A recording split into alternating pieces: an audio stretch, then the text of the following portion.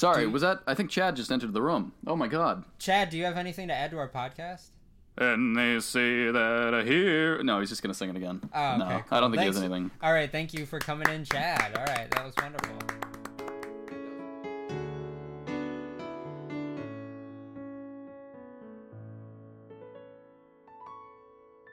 Welcome back to The Human Spider. That's it. That's the best you've got.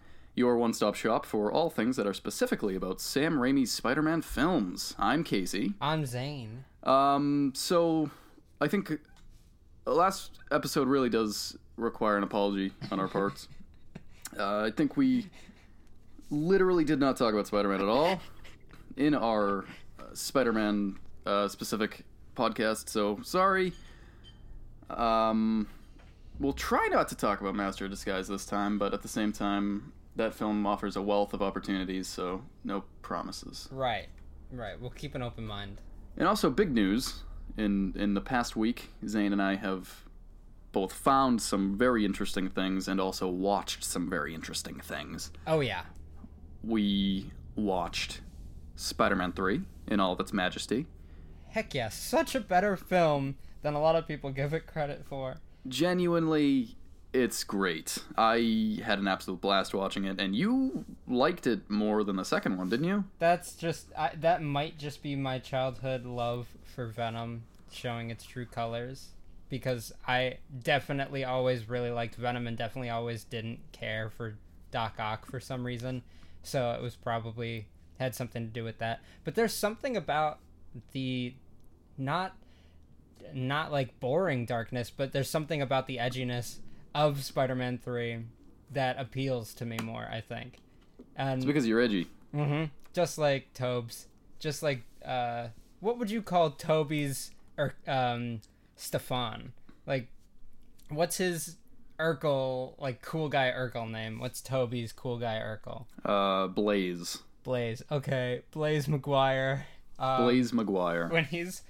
When he's walking down the street strutting his stuff, doing some dance moves, that's not the edgy I'm talking about. That's a character choice. His character would choose to be a little bit of an asshole to women on the streets. That's just who Blaze is. You know what's funny though? Like, him acting that way in the movie is so in character for if that Peter Parker was to be infected by a symbiote. Is that how you say it? Because I know symbiote. Yeah. Symbiote. Okay. Because I know in the trailer of Venom, they say one it of the like characters. 3 different ways. Yeah, she said it differently, and people were all angry. Yep. Understandably. Symbiote. So yeah, he's infected by the symbiote, and he acts just like as nerdy as a dark, edgy Peter Parker would, and it works so well. Oh my god! And I love his dancing. And he just suddenly obtains the vernacular of a wizened jazz musician from the 50s. Yeah, now dig on this. When he enters the bar with Gwen Stacy, and he pulls the poor waitress aside and he says, "Find me some shade." Find me hands some her like $4. Find some shade. And she's disgusted by him. She's just like, okay. She's openly she's like, "You could have just asked for a table for 2. I mean, it's not like we're packed right now." Oh, but anyway, or rather, release the Raimi cut. Oh yeah, that's pretty big news. I found it on the Raimi memes subreddit, which is great. And if you ever need some good lols, go to that. But basically, the release the Raimi cut is a thread created by this guy on Twitter at WilliamD1123, which basically compiles all of the deleted alternative extended scenes from Spider-Man 3. Collected from, like, I'm reading this directly off of his tweet, by the way. Okay. Various trailers, featurettes, behind-the-scenes photos, and even, this is the one that gets me, the novelization of the film. So basically, and he tweeted this back in May of 2018, so it's not new. It's just, for some reason now, it got, like, propelled by Raimi. So yeah, what do you think of that? I would love seeing a Raimi cut of Spider-Man 3. I think that it's something that is so swept under the rug because of how poorly people think this movie did, which, in fact, it's very important we throw this out there. I remember when we were talking during the movie, even when we were to the end of it, and I was just saying that I really don't know why this movie was considered so bad, other than, like, I mean, the storyline, sure, it wasn't as clear-cut as the first two, but it didn't do a bad job at, or a fully bad job at trying to tell the story it was trying to tell, for having 3 supervillains in it at once. Ambitious, but we talked about it, and I asked you what you thought were the reasons that it like kind of fell off the grid, and then Spider-Man 4 didn't happen, and like what went on there. And you said that you thought it was because it didn't do well in the box office. And then we looked it up, and it did surprisingly well in the box office. Yeah, didn't you say it did like close to or over 800 million worldwide? I'm pretty sure it did 890 million wow. within the box office. Its budget was 250 million. That's insane. And it did 890 million. And it did better than Spider-Man 2, the Raimi Spider-Man 2. It did better by 100 million. And then it did better than Mark Webb's and Garfield's Amazing Spider-Man. It, fun fact, America, did better than Spider-Man Homecoming. That's probably one of the biggest pulls for this, in my opinion, because so many people talk so highly about Tom Holland's Spider-Man. They talk so highly about now the cinematic universe and the turn that they've taken with giving him the suit made by Tony Stark, etc., etc. And crap. From how much people talked about Tom Holland's Spider-Man, and from how advertised it was and loved by the masses, you would have thought that it would have made way more than this movie that was swept under the rug. But even what's considered the death of Raimi's Spider-Man still did better than what people love right now. Yeah, and I mean, I guess that's where the Raimi cut kind of comes in, because it is the most like critically maligned of the Spider-Man films. Fun fact, just a little bit of addition, looking at every Spider-Man film that came out, the 3 Raimi, the 2 Mark Webb, Homecoming, and including Venom and Spider-Verse, sure. Spider-Man 3, Raimi's Spider-Man 3 did the best out of all of them. I believe it.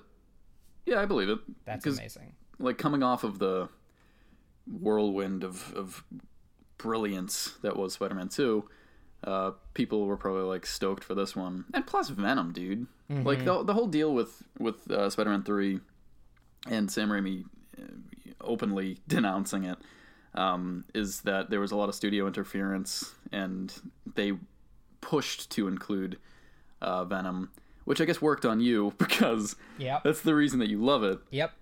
And that's the reason that he doesn't.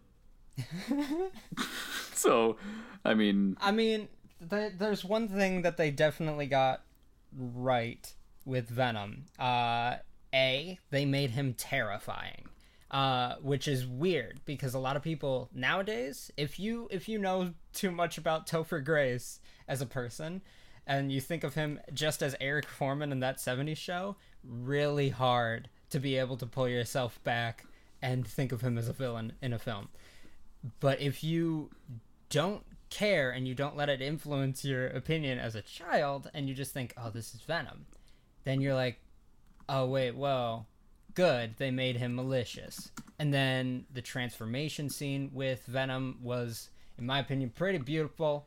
And then also the frickin' scream, the frickin' Venom screech, that's good. They didn't try and make him any kind of comedic relief. They didn't try to give him jokes. They just pointed out the fact that he's, and I think this was in the Raimi cut storyline too, that Eddie Brock was supposed to have some like falling out with Gwen Stacy on camera, and then he was also supposed to have some other falling out that was supposed to make us understand better why when he's at the church, why he wants Parker dead, and it's because so much bad is happening to him that he thinks he doesn't deserve all of this, and so he wants to just kill Parker for embarrassing him. Like, Eddie's that dumb, but also, like, evil-minded to think that you embarrassed me, so I'm gonna kick your ass. But if you embarrass me to the extent that I can't get a job in this town anymore, I'm just gonna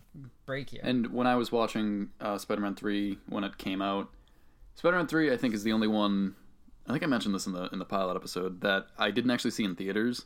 Yeah. I was begging my dad. I said, Pep, you got to take me to see this new Spider-Man film. You know I love him, and I always have. And he must have read the reviews or something, so he didn't. He never took me. But when it came out on DVD, that guy bought it for me. I watched it, loved it. And as I was watching the Topher Grace transformation scene, I was just thinking, man, that guy would play a mean David Duke. You know, the KKK head man. Yeah. I was just thinking, like, man, what a vicious asshole. He could totally be a racist piece of shit. Yeah. And then Spike Lee. Spike Lee had the same mindset as you. Spike Lee was watching Spider-Man 3, and as he was watching Venom screech, he was like, damn, that guy sounds a lot like David Duke. Just and then unnecessary yelling at good people. Yeah.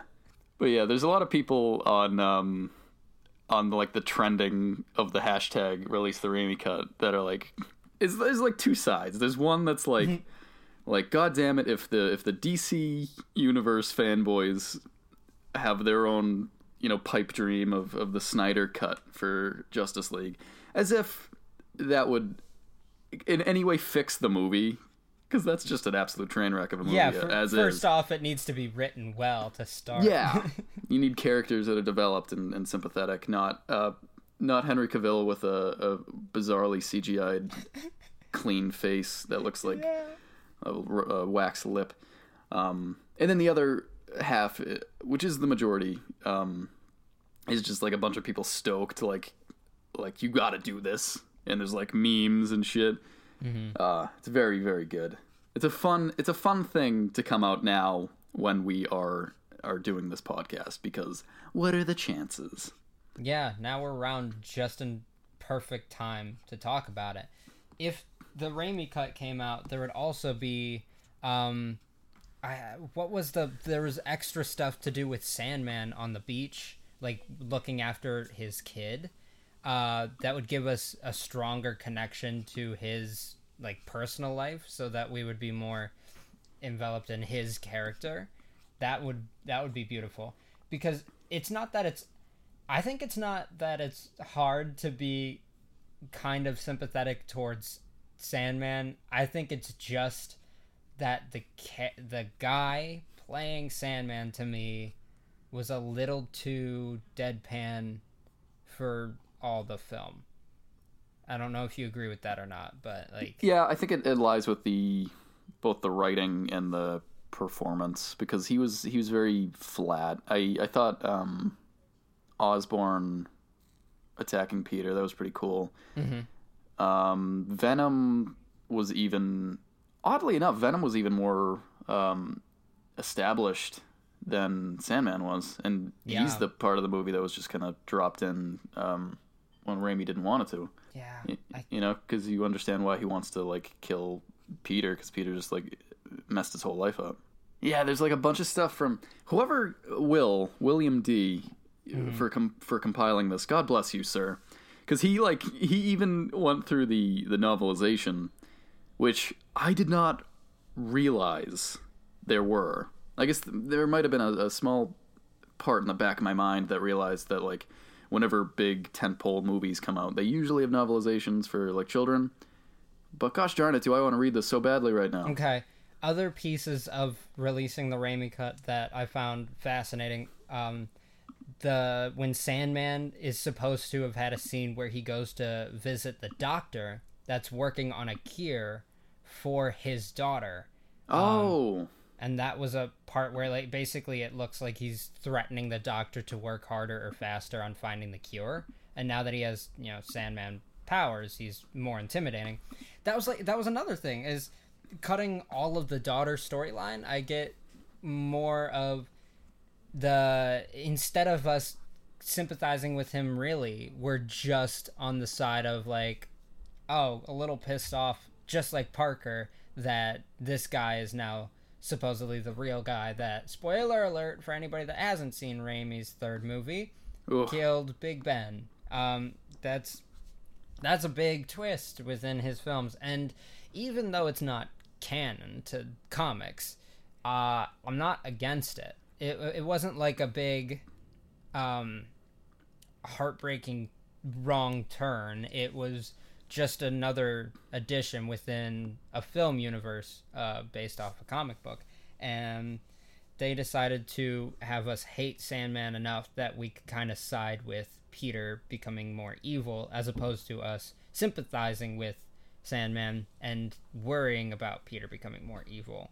I think they should have kept in the film when Sandman goes up to wine country with Paul Giamatti, and then he cheats on his fiance with Sandra Oh.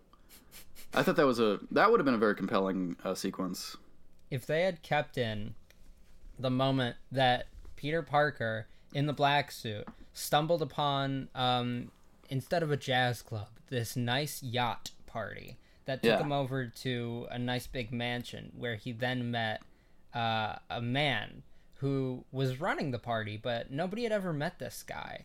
I think it would have been fascinating to see how Black Suit Spider-Man reacted when he finally met the man, the myth, the legend of the Gatsby. Yeah, and it also would have fit really well with the time frame of Gatsby, in that Black Suit Spider-Man is basically transported back in time to an easier time, swinging jazzy time, with his newfound jazzy vernacular.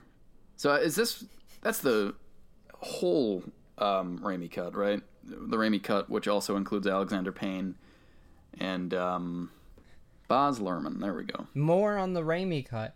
The Doctor was in this movie a lot, and I feel bad for the guy that was going to play him, because I don't think he was in the movie at all. Yeah, no, I don't think we didn't see any scenes with any doctors. But he was supposed to be threatened by the Sandman to cure the daughter faster. Then apparently Gwen Stacy was supposed to go. Like they talked, and then the Doctor was like, "Hey, I know how to stop this guy." And then he goes over to Sandman's wife and daughter, and he grabs the daughter and has the daughter run over to the Sandman fight, where the daughter sees her father as Sandman. And I think it would have been there were a couple of dang heartbreaking moments within this film.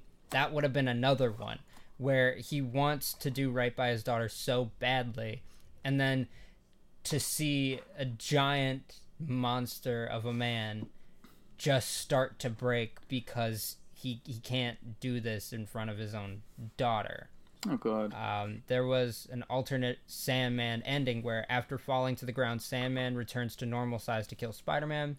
After that, Emma and Penny intervene, and with Penny telling her dad it's not worth fighting anymore, he should just be with her. So it's is this another alternate Sandman ending? Where that would have been huge if the daughter stepped in, and because she was always the inspiration for him to be a criminal, because he always just wanted money to save her. Yeah. But then if she just comes in, oh man, that would have been so good. Yeah, there was also Sandman tells Spider-Man what happens with Uncle Ben, and Spider-Man forgives him. Essentially, it's the same as what happened in the theatrical cut, but it would have been in a different location and at a different time in the film. There was also an alternative Venom ending, and this I thought was super freaking interesting, was that after Spider-Man surrounded Venom with the ringing poles, Spider-Man yanks out Eddie from the symbiote, but it reveals that he's just a bunch of bones now, and that the symbiote had completely bonded with Eddie. Oh, Christ, that sounds awesome. Right? That would have been the dark turn that film desperately would have called for at the end. Because he was so obsessed and enthralled with the idea of all this power with Venom that he jumped back in, even though it was going to kill him in that split second. But the idea of him just jumping in and being completely taken over, because I mean that's what the symbiote's supposed to do. It's supposed to eat away at its hosts until Eddie Brock's no longer Eddie Brock with Venom. It's just solely Venom. For Spider-Man to pull out the body of Eddie Brock would have been such an amazingly dark and interesting turn to see what Spider-Man's next move would be. Because this movie, it's not surprising to see this movie franchise take a darker turn, because like Green Goblin in the first movie would blow people up. We saw people dissolve. And he got stabbed in the torso and blood came out of his mouth. Like, that's huge. Yeah, he got stabbed by his glider. We saw Spider-Man, Peter Parker, throw a literal bomb back at not Norman Osborn, but at Harry Osborn. We saw him throw it at his friend. Yeah, that was a big moment. We saw in this film he not just hit, but like physically just slapped the heck out of Mary Jane. Like, yeah, that was rough. I didn't remember that. And watching it, that kind of took me by surprise. I was like, God damn, man, he was acting like an addict. Yeah, like very cool. It's supposed to be a really, really good way of portraying how, if you aren't right enough in the mind with all the power that the symbiote contains, it literally eats away everything you used to be until you're gone.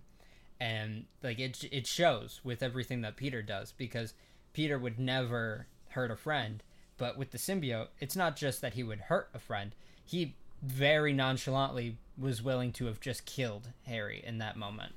And then he, without question, didn't care for a second that he had hit or that he was emotionally abusing Mary Jane. It was like, they weren't just like, I don't care, scoff, like angsty teen moments. They were like, he could have just become a supervillain within that moment. That would have been gnarly. But I think that the coolest scene in the movie was when he took Eddie Brock's, I almost said computer, Eddie Brock's camera, and smashed that shit against the wall. And then he jumped down the manhole. Well, it wasn't a manhole. It was a grate that he literally ripped out of the ground. You're right. And it was just absolutely badass. Oh my god. What if he just killed Eddie there? I wouldn't hold it against Black Suit Spider-Man to break his jaw. like that. Yeah. So when you were what, 10 when you first saw Spider-Man 3? Do you think you would have like cried if you saw Tony Parker Tony Parker rip out? That's what Parker. Blaze Parker, thank you. Blaze McGuire. When you saw Blaze McGuire take out a skull from the symbiote, would you have cried like a little baby? I don't know, because at this point I might have been fascinated. It would have left me heartbroken if after pulling out the skull, like, Venom just fell apart and was nothing anymore. Because to me that would have just been like, they didn't just get rid of him, they killed him, and that would have annoyed me. But at this point, realizing what the symbiote is and does, it would have fascinated me if, like, they left it where Eddie Brock was dead, Venom was on the loose, and now in Spider-Man, like, I would have loved a very intense, dramatic cliffhanger of people think Spider-Man's a bad guy. He's literally just sitting there with not just a dead person in Harry, but like a dead body, bones. The dead friend, not his best friend, but his dead friend Harry. Yeah, a dead Harry friend. And then imagine if in the movie they had also killed off either Gwen Stacy or Mary Jane, and things just started taking such a dramatically weird turn that I started planning out what Spider-Man 4 would kind of look like in my head. Because I was thinking, if they have Venom in here and they're not going to use him that much, they could easily get away with the symbiote starting to take over, where, like, if one person got injured and they needed to rush him to the hospital, say this small little innocent redhead boy gets rushed to the hospital because he's injured on the scene, and they rush it and they try and fix him with what they've just recently found and discovered, and it turns out that they're giving him a different symbiote. And this symbiote is my favorite Marvel boy of all time, Carnage. And Carnage. oh my god, if you want scary, you go Carnage. Like, Venom is intimidating and terrifying. Carnage is the encapsulation of night terrors within a comic villain. He's that thing that you see when you're paralyzed and can't do anything else. He's there's so much that they could have done where Carnage he's faster, he's stronger, he's more reckless, more psychotic than Venom. They could have had Spider-Man and Venom eventually team up to try and take down Carnage. They could have had and I don't know how much of this you're gonna know off the top of your head as well, Venom and Carnage at some point have a symbiotic baby where it is they have a baby named Toxin, and Toxin is a mix of Venom and Carnage that is quite indestructible, and that would have been a massive movie move if they had done that with I think it would have been cool to see like half of a dark movie where he's fighting Venom all the time and Venom looks unbeatable, and then getting the dramatically deep voiced Venom on Spider-Man's side to take down Carnage, because Carnage is harder to beat. They have to like engulf him in like a sound wave barrier, like as opposed to just like all these ringing bars in a circle. They have to like actually get him in like a dome and just ring all of the symbiote off of Cletus Cassidy. So you're saying that they need a biodome? Mm-hmm. Excellent. I think that so if Peter sits down Carnage, puts on his VHS copy of Biodome, would Carnage then be forced to fuck off the face of the earth? Quite possibly, yes. I think that's what most people do whenever they see that movie, so I don't see anything wrong with it. I would assume that Biodome is available in the Spider-Man cinematic universe, right? Yeah, there's no reason it wouldn't be. I think like 9/11 happened, so I'm sure Biodome happened. Yeah, I'm pretty sure if you go to the movie store as Black Suited Spider-Man, if you flip your hair because it's getting in the way of your eyes, as your neck turns towards the movie shelf, you'll get a glimpse and see that it is right there under the actually, beads. He wouldn't look for it himself. He would very pridefully go to the counter, ask the nice person working at Blockbuster Video, get a hold of Biodome for me, would you? And he hands him like a nickel. He flicks it at him, and the guy looks at him, or girl, forgive me, and he questions the veracity of Spider-Man. Well, he doesn't know it's Spider-Man. Unless, are you saying that it's literally Spider-Man walking in without his mask on? Oh, real question. Would Blaze McGuire roam the streets without his mask on as Black Suit Spider-Man? Yeah, so he has his total Blaze move. He has his pants off and his mask off. Mm-hmm. Just the chest piece. Yeah, just the chest piece and his gloves. Yeah. And the boots. That's actually true. The boots are important because you don't want to walk around New York City without boots on. No, gross. You're gonna catch something. But yeah, he's free hanging. I actually think that's a very interesting thing.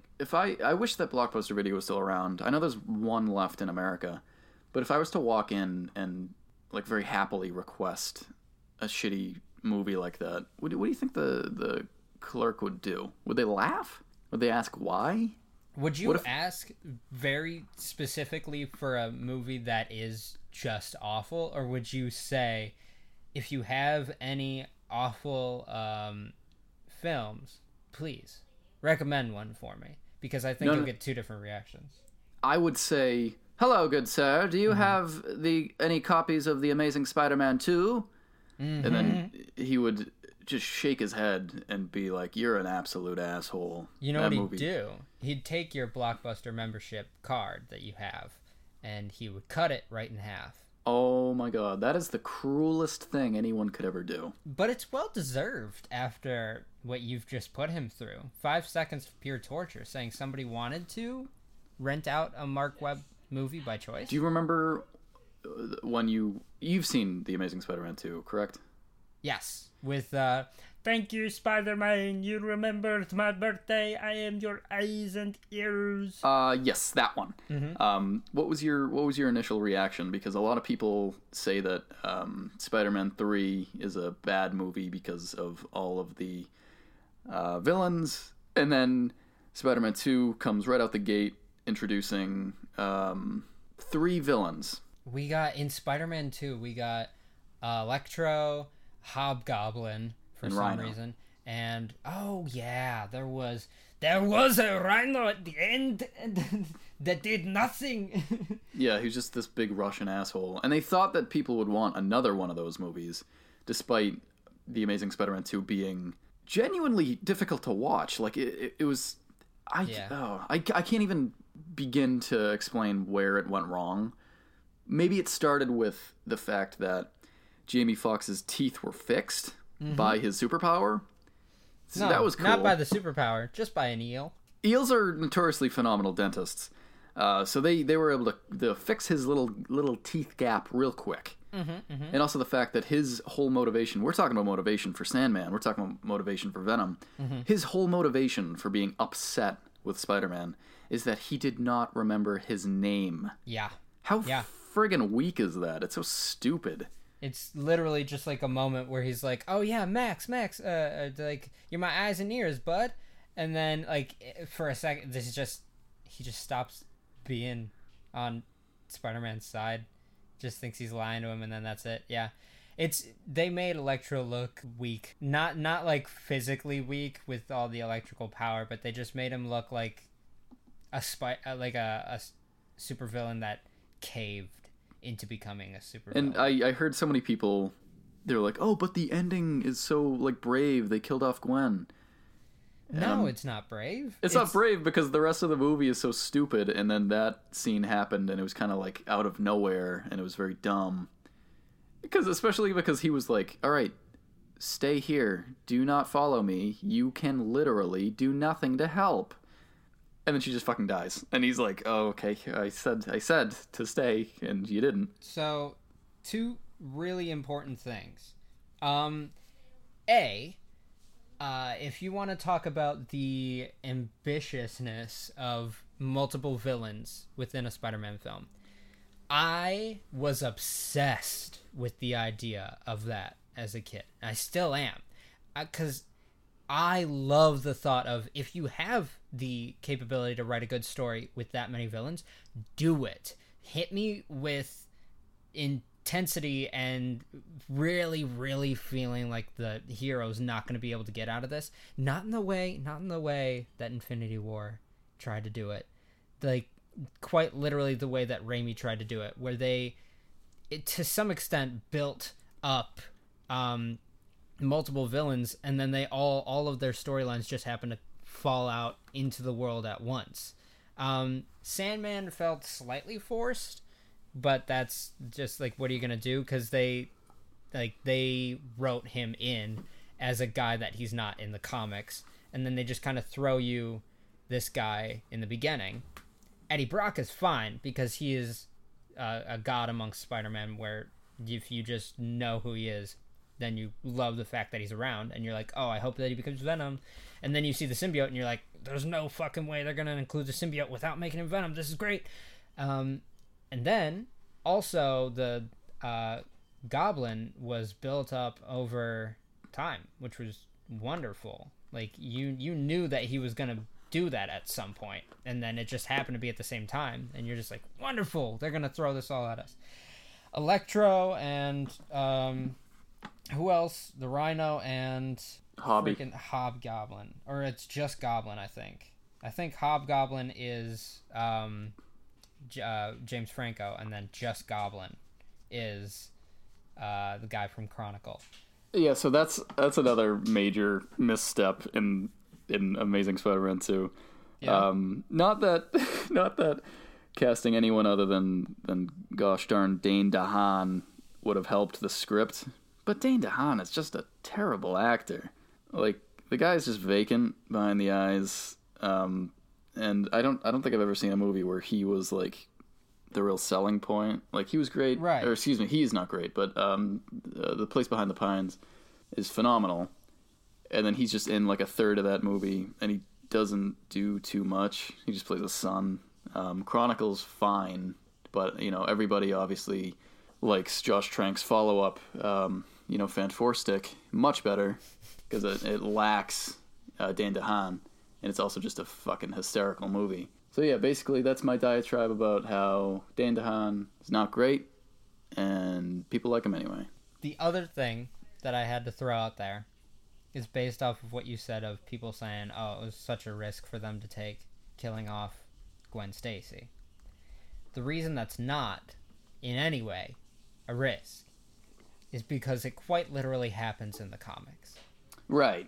I think people were saying that it's a risk to put it in a movie like that, yeah. Nah, that's the thing that sucks, because now we've gone from people that like the idea that Raimi's throwing out there to people that think that what Raimi's doing is far too ambitious to be in movies, and that's not how a superhero should be built. Like, correct me if I'm wrong, right? He's right before the Marvel Cinematic Universe timeline technically starts. Yeah, I mean, Kevin Feige, who was the producer of all of the Marvel Cinematic Universe films, was actually a producer on Spider-Man 2 and Spider-Man 3, so Raimi was literally the godfather of the current phase of the MCU movies. Fun fact, I think I saw an interview yesterday where they said that his last name is pronounced Feige. Oh, I could not care less how to pronounce that man's name. He has more money than God, so I don't care. I'll say his name is Crevice Fingal. How's that? All right, Crevice Fingal. Yeah, the Magic Man himself. Magic Man himself, Crevice Fingal, godson of Mr. Stanley Lee. Right. Stanley Lee. Stanley Lee. Rest in peace, my little man. Mwah. And Jack Kirby. Can't forget Jack Kirby. But these people that are taking quote-unquote risks nowadays in superhero films don't realize what they're missing out on by not taking actual risks. Like making good films exactly. that take, have good writing and characters and motivation. Exactly what I was gonna say. Yes, weird. Their movies could be so good if they were willing to not be predictable. Raimi wasn't predictable. We thought, literally, in the first movie, Goblin, sure, because it was the first movie, we didn't know what to expect within Raimi. I don't think we expected Goblin was gonna die. I think people expect, he'll be defeated, or run off, or thrown in jail, or something like that. And then when he dies, you're just like, Jesus, man. And it's graphic too. He dies. That informs the progression of both Peter and Harry, and it really just makes the wheels spin for the future of the franchise. And it was a brilliant move. And it's wonderful too, because they don't have to kill off all these villains in some theatrically extravagant way. They die like any other human. They all kill each other, or they all kill themselves rather. It's the biggest pull. That's true. All of them oh my god, wait, this is right. Yeah, they all kill themselves, basically. All of them. Because Goblin stabs himself, Doc Ock drowns himself, Sandman just becomes one with the wind on his own. Yeah, I don't think he died, actually. I think Sandman's still kicking. Yeah, no, Right? I told you, in the comics, he's supposed to die because Spider-Man is supposed to vacuum him up with a giant vacuum. Absolutely badass. I think if anyone, honest to God, if any director could have handled that scene, Sam Raimi would have done absolute justice to that. Yeah, it would have been awesome. But so Sandman fades off. Topher Grace ends up killing himself with Venom, where Tobey Maguire is expecting to just kill Venom's symbiote form, and then Eddie Brock is the person that kills himself. He wasn't supposed to be a part of it. Eddie just becomes a part of it. Also, Harry gets himself killed. Yeah, he jumped in front of the glider. Which is... Like Pep. Yeah. Pep Goblin. It's actually fascinating to think that, like, Spider-Man intended to kill... he intended to kill Sandman at one point. He intended to kill Harry Osborn at some point. And he might have even intended to kill Eddie Brock at some point. But even after actually attempting to, he's not the guy that ended up getting away with it in the end. He's not the one that had the final blow. Good Peter always came through. Good Pete. Good baby boy Pete. So I'm looking at the Blu-ray right now of Spider-Man 3. Of course, I own all 3 films. Good. In the back of it, because I was hoping that it would say, like, includes bloopers and commentaries, but guess what it also features? What? A Snow Patrol music video. What? Heck yeah. Actually, hold up. I want to see if the first disc, or the first film has the what's the Nickelback song? Oh my god. Yeah, that's my favorite song. I love that thing. And they say a hero could save us. Not gonna stand here and wait. Oh my god. Sorry, was that... I think Chad just entered the room. Oh my god. Chad, do you have anything to add to our podcast? And they say that a hero... No, he's just gonna sing it again. Oh, okay, no, cool. I don't think he has anything. Alright, thank you for coming in, Chad. Alright, that was wonderful. That was really cool. He's a really nice guy. Yeah. People think that he's kind of a dink because he's a Nickelback. But Hopefully we'll have more guests that were a part of the Sam Raimi universe on this show. Yeah. You know what? I'm what's glad fun? we started with the lead singer of Nickelback. Of course. That's the thing, though. Like, people are always... I feel like people treat Nickelback the same way they treat Spider-Man 3. I think people hate it because it's cool to hate it, you know? It's like how so many people hate like Fortnite right now because it's just the popular thing. But, like... Whatever, dude. Just let people like the things that they like, unless it's the Amazing Spider-Man movies or anything other than Spider-Man, you know? Just go away. I think that I'm right and you're wrong. You know, it's another... I guess going back to discussing superhero movies and how it's just... They don't take any chances. It kind of sucks that movies based on familiarity make so much money, especially in terms of box office revenue, because like I was looking at Box Office Mojo the other day for 2018. It's like the top 11 movies technically are all like either sequels or based on things that are already known, or like I can't understand how Aquaman made over $1 billion worldwide. No idea. Really, but it makes sense. Idea. Actually, hold on. I'm going to take a step back here. Aquaman has a song in it called Ocean to Ocean by Mr. Worldwide. Everybody's favorite. Dale. Thank you, Dale. Everyone's favorite musician. So and, I guess it does... thank you, Pitbull, for being on the show. That was great to have you. That was really cool. Not bad. Yeah, we're getting a lot of musicians in. I feel good about it. I don't feel bad. This is a good episode of the pod. It's a good podsode. Not a bad podsode. Was Mr. Worldwide able to hear you, or was he able to hear me scream? He was distracted taking a picture of someone taking a picture of him with a Kodak.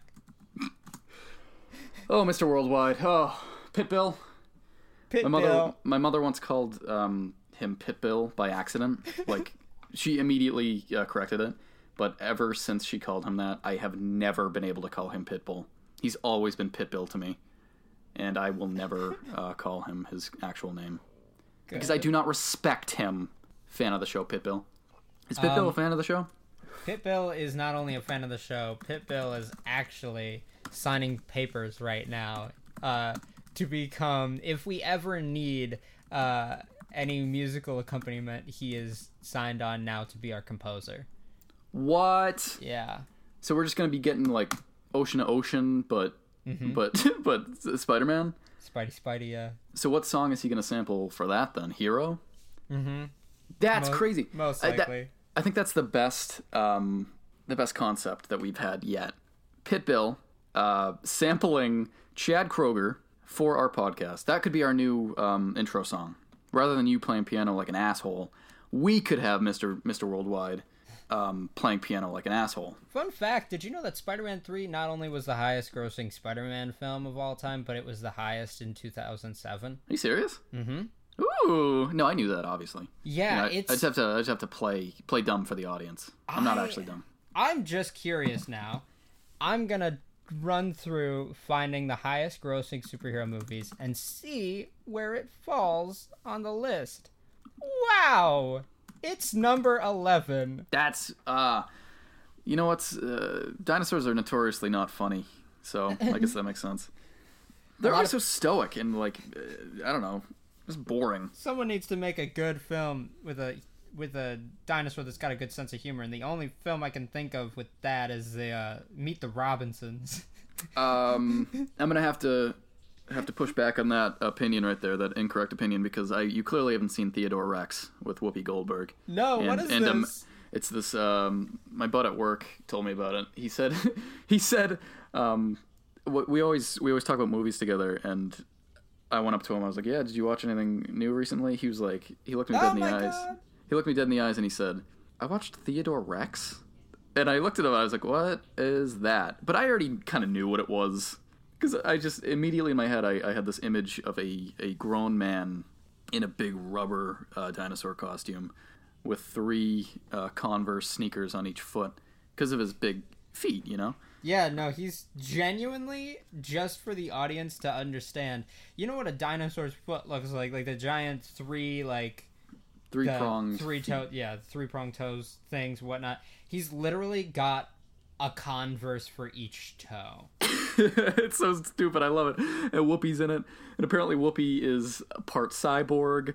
And I asked him why... No, I think I asked him how he watched that. Because I think it was a direct-to-VHS movie. I don't think it was ever released in theaters. The trivia. Whoopi Goldberg made a verbal agreement to star in this film in 1993. And it came out in 95. When she tried to back out, because, of course, she would... the producer sued her for $20 million. Wow. The suit was settled very quickly when Goldberg agreed to star for $7 million. $2 million Jesus. more than the original agreement. So she was sued and then ended up making money. Yeah. I like that. Homework for the audience. All 2 people out there so far. That'll be really ironic in a year when we're fucking all the way up to 7. International superstars with 7 followers. Yeah. Watch Theodore Rex. Yeah. That's all. Big help. Theodore Rex is gonna, obviously at some point I'm gonna watch it and we're gonna talk about it. I think that it looks like a quality film. I just read another fact that said Whoopi Goldberg said that so much of the crew kept quitting the film that on her last day of shooting, 99% of the crew was different than day one. Why would you quit that movie? Probably. What could have been so difficult? Probably because they felt like they had already peaked. That if they had stayed in the moment a day longer, they would have OD'd on greatness. That's true. That's like when TV shows end after like 5 or 6 years, like Breaking Bad. It's like, we're on a great point here. Mm-hmm. Let's end on a high note. Exactly. Gotta go, bye.